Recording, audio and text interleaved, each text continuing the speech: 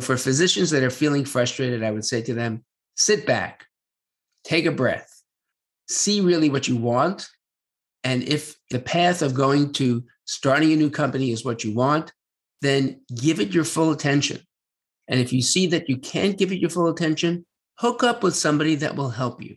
Because physicians feel it's my idea. I want to own 100% of this company. And my answer to them is 100% of nothing is still nothing.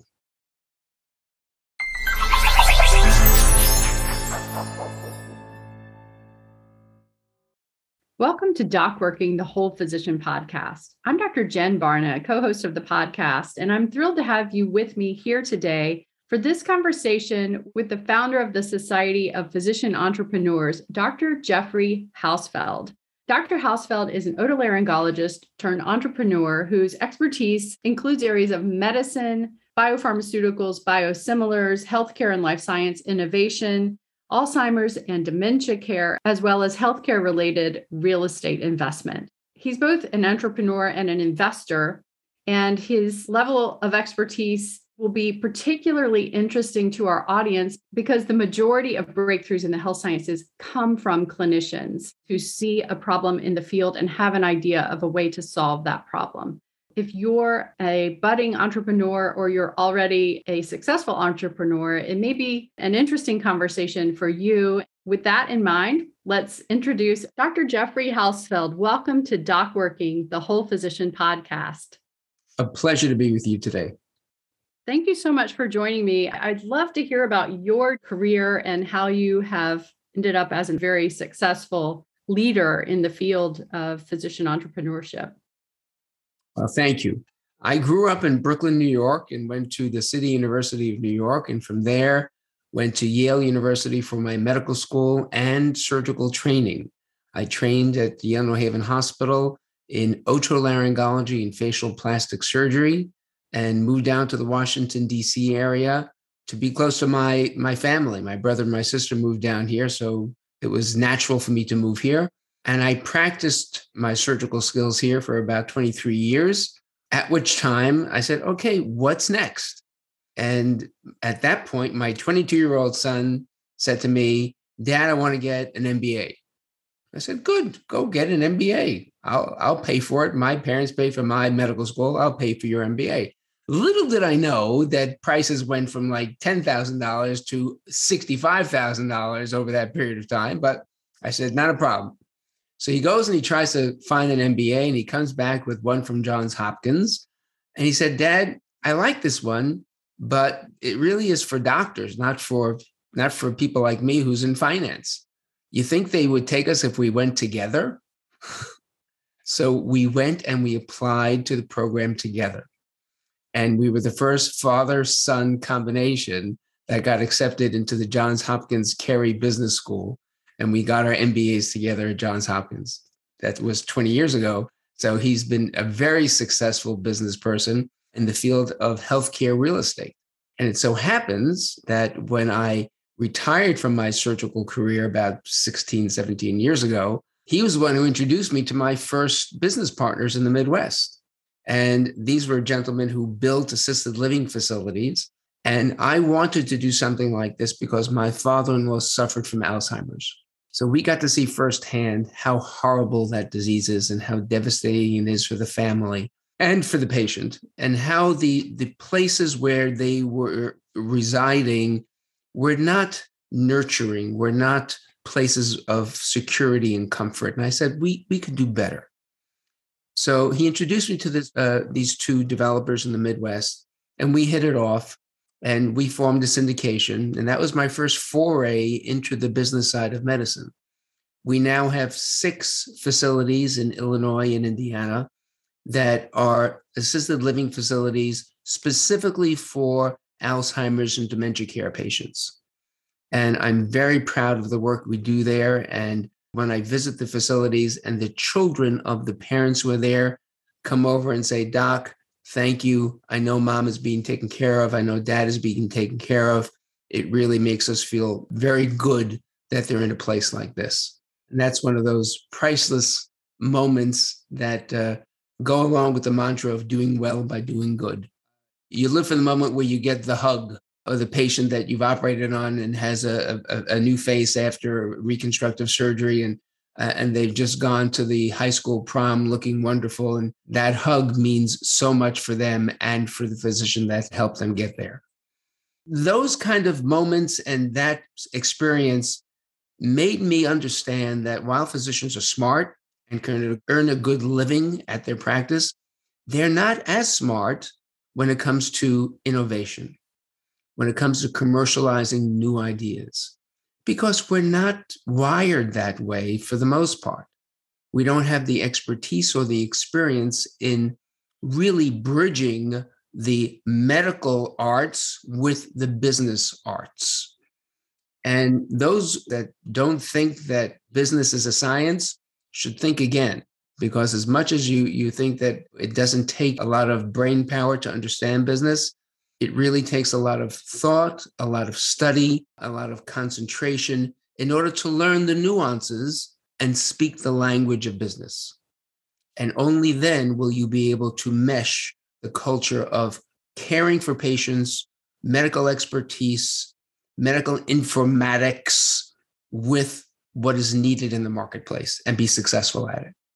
So myself and two other founders started the Society of Physician Entrepreneurs in order to explain to doctors, nurses, podiatrists, dentists, anyone in the healthcare field, but we expanded it so that anyone in life sciences, so postdocs, PhDs, anyone who is interested in research in life sciences and healthcare can join SOAP and come to our meetings. And we kind of give them a roadmap as to what are the opportunities, what are the obstacles, and don't make the same mistakes that we've made. So we have lots of people get up and say, here's what I did, don't do this again. And we have lots of people get up and say, here's what I did, here's why it works, try this. So it's a great way to connect with people from all over the world. We have 32,000 LinkedIn members and about 28 chapters of local chapters with little ecosystems where people can go and meet quarterly and talk about what are their frustrations, what are their successes, share it with the community, and build upon the notion of getting new ideas to patients in reality. And this is the Society of Physician Entrepreneurs, and we'll put the link in the show notes. So if you're listening, you don't have to write this down. You can click the link in the show notes. Speaking of physicians and breakthroughs, most breakthroughs come from clinicians in healthcare. There are so many examples of successful startups and successful changes in medicine. And I would love to also ask you, for the Society of Physician Entrepreneurs, is that exclusively a group of entrepreneurs who are devoted to solutions in healthcare, or is it people who are originating with a background in the health sciences who have entrepreneurial ideas and startups of any type? So we like to focus on healthcare. And to be honest, most of the ideas that physicians and life science people come up with are healthcare, life science related. It's rare to find a physician that comes up with a new fintech idea, although you will see that sometimes.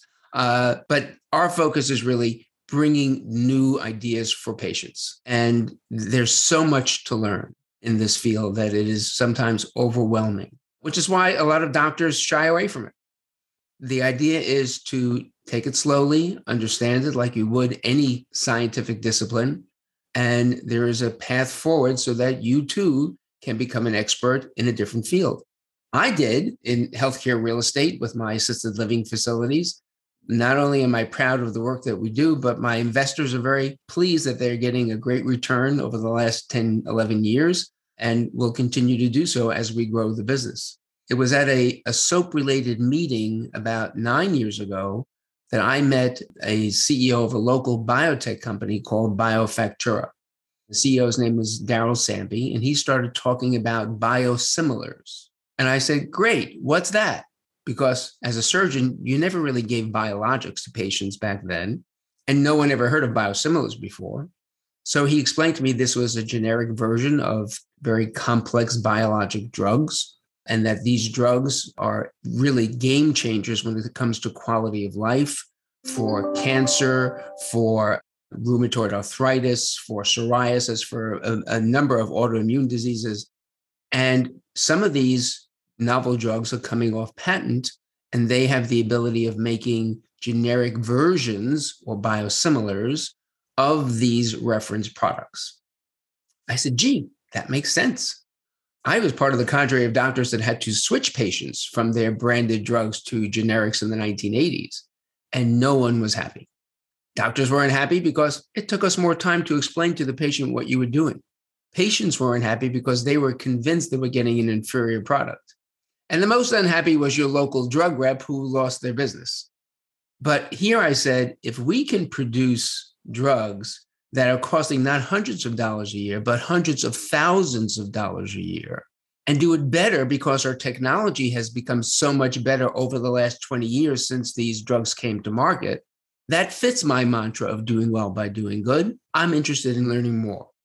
So I learned more about the opportunity. I became part of his management team. Eventually, I took on the role of chairman of the board and chief medical officer. And basically, Daryl and I co-managed the company together. I was the fourth employee when I joined. We now have over 40 employees. We recently received a $68 million contract from BARDA, the United States Government Biomedical Research Division, to do research and to manufacture an antibody cocktail against smallpox, which has become more relevant with monkeypox coming around naturally, and with the war in Ukraine, because we know that Russia does have stockpiles of the smallpox virus, and it can be used as a terrorist threat. So this is a highly sophisticated medical countermeasure that really works very well against smallpox, which is a disease that has a 30% mortality, not a 1% mortality like COVID. So that's been a fantastic learning curve in terms of how do you make a drug? What are the steps? What are the regulatory hurdles? What are the manufacturing hurdles? What are the supply chain difficulties since COVID have all been part of this journey since I've joined them over the last 9 to 10 years. Along with that, we're making biosimilars, these drugs that are coming to market at a significantly reduced price, and that will allow so many more people to access them and use them well. That is tremendous work and exciting to hear you describe us because they're so life-changing. What would you say are the 3 steps that you might use to describe the pathway from concept to successful business in a startup, regulatory, legal, and finance? How would you describe those steps to someone who's just getting started? So the first thing to do is understand whether it's a viable idea. Doctors are pretty good at this because we know what's in our toolkit. We know what's missing from our toolkit. And we also know what patients will use and what patients won't use. So once you've identified something that you think is a need in the market, then is the time that you have to go out and confirm your suspicion. And you do that by doing lots of interviews. Doctors don't like doing this because it exposes them for potentially a lack of expertise, or you think you're giving away your idea. But this is part of the process, is you have to do some market research to see whether or not your idea really will fly and how much it's needed and by what segment of the market it's needed. Then what you have to look at is legally, can you get intellectual property protection on your idea? Can you create a patent around your idea? So patent attorneys are one of the first people we talk to, and attorneys in general, just to set up a corporation and to do it in a way that makes sense so that you'll be able to grow that corporation without having difficulties with other founders, who want a bigger portion or a portion of the equity even after they leave. Those are all things that doctors don't understand or really don't know about because we haven't been there. But once you've seen it a few times, you'll know that a good attorney will help you through that, and it'll be worth the time and the money spent. So the setting up of the organization correctly, the establishing of an IP portfolio, if you can, the discussion with regulatory consultants to see what is the regulatory pathway? How do I get this medical device or this IT app or this biopharmaceutical from this napkin sketch to a real product? What am I going to need in terms of money, in terms of people, in terms of employees versus outside consultants, in terms of partners, other people that I may have to join to the hip with in order to get this commercially launched? Those are all key questions that really require some study, some understanding, and just the love of learning. And that's really what we try to promote at SOAP is if you love to learn about things, this is a great place to go. If someone is at the napkin stage, what would you say is the first step? Is the first step the 100 interviews, or is there a step prior to that you would recommend? I think the first step is the 100 interviews. That way you have solidified in your mind, and you may want to talk to someone who has done this before to create and craft the questions correctly. Because if it's your baby, you're going to bias those questions in a way that may not give you the actual market opportunity. Go to someone, see if you're crafting the questions correctly, and then go out, ask those questions, compile it, and speak to somebody who has been there and done that before. And this is an opportunity, I would think, as a member in the Society of Physician Entrepreneurs, this is where the society would really be extremely useful. Correct, because it's nice to be able to go and have an ecosystem of like-minded people that have been down this road that can point you in the right direction, either to hire a consultant or to mentor you or to give you some free advice and to say, here's what I think you may want to do next. Or I know somebody who's doing something similar in Australia. Let's make a connection. Can you tell me a little bit about some of the resources that members have in the society? I think the biggest resource is the local ecosystem that we set up, because that really is like a safe place where people can go discuss their ideas, discuss their frustrations, discuss their successes. This is not an easy road. This takes a lot of wherewithal to really get a new product to commercial launch. I'm learning this with the biodefense and the biosimilar assets that we're working on. Raising funds is not for the faint of heart, especially in an environment like we're in now. So there's a whole science and art to fundraising, and whether or not you, as the inventor of the idea, are you the best fundraiser to do this? Doctors don't like to hear that they're not the best sometimes, but that's part of this journey, is to understand it takes more than one person. And you have to really accept and nurture talent and other really smart people who may be smarter than you to join your force so that you can create something that's greater than a sum of one or two. Really being a top recruiter, I think, is an important skill in entrepreneurship. Yes, it is. Do you have any advice for someone who may be feeling overwhelmed at the beginning of the process in terms of how to carry the process forward? I hear people say this fairly often, that they have an idea, but they're so overwhelmed by the concept of all these different pieces that you're explaining now. Do you need an MBA to step into this arena? You don't need an MBA to step into the arena unless you're leaving your practice and this is what you're going to do as a full-time position. That's what I decided to do. I'm happy that I got the MBA. Not that I'm sitting there looking at spreadsheets all day, but if I need to, I understand the language. And it allows me to see what I know and what I don't know to ask the questions. So for that purpose, an MBA is really essential.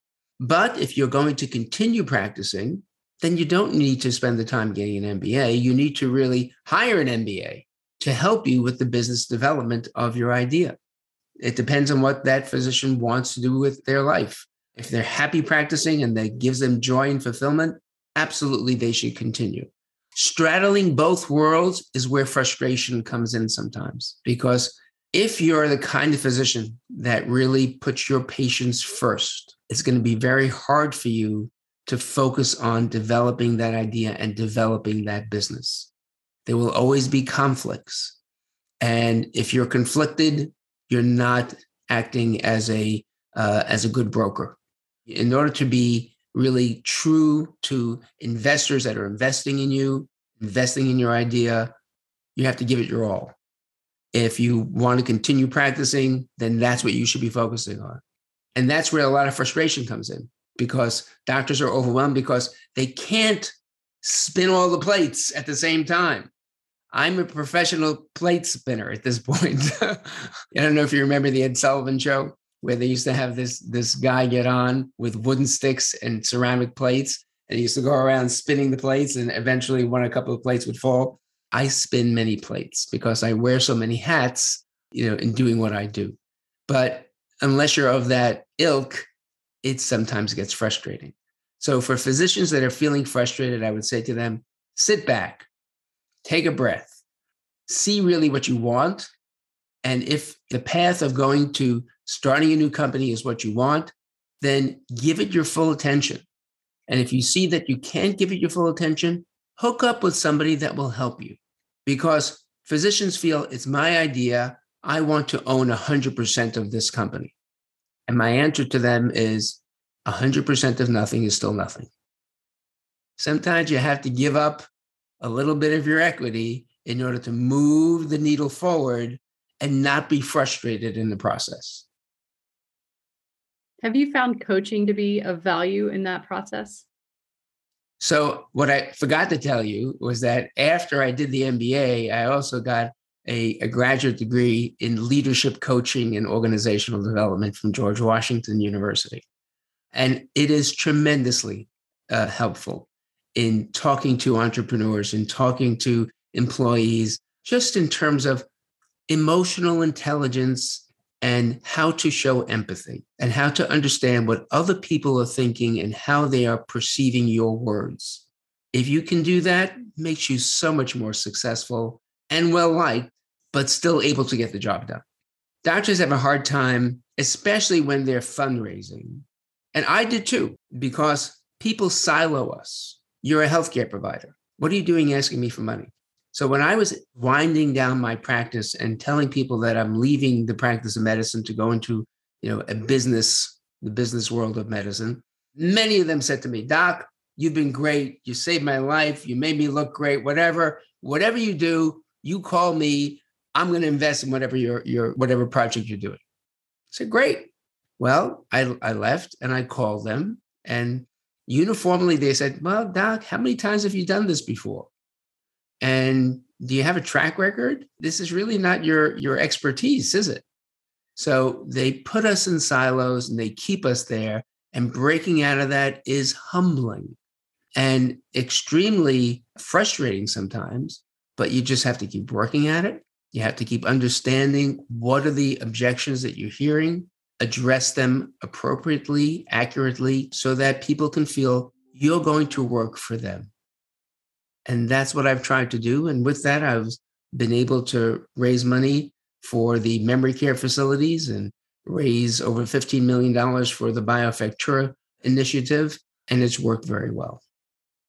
If you're listening and you're a physician and you're wondering about how to overcome these hurdles, really, when you hit a wall like this in business, to remember what you've already overcome to become a specialist in your practice, you know that you can scale the next wall and the next wall and the next wall. So it does serve you in that way to help you to know that you already have a history of hitting walls and scaling them over and over again. This has been an inspiring conversation, and I really appreciate you coming onto the podcast.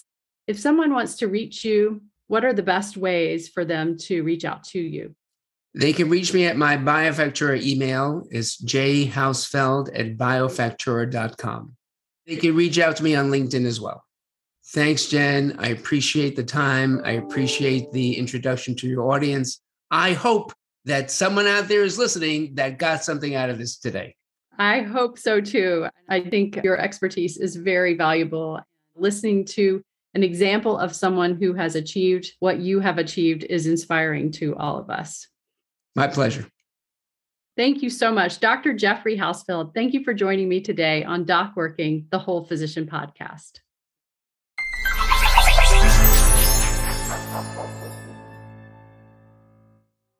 At Doc Working, we're here to help you maximize your potential on your own terms and help you live your best life. You told us what you need and want, and we built this for you.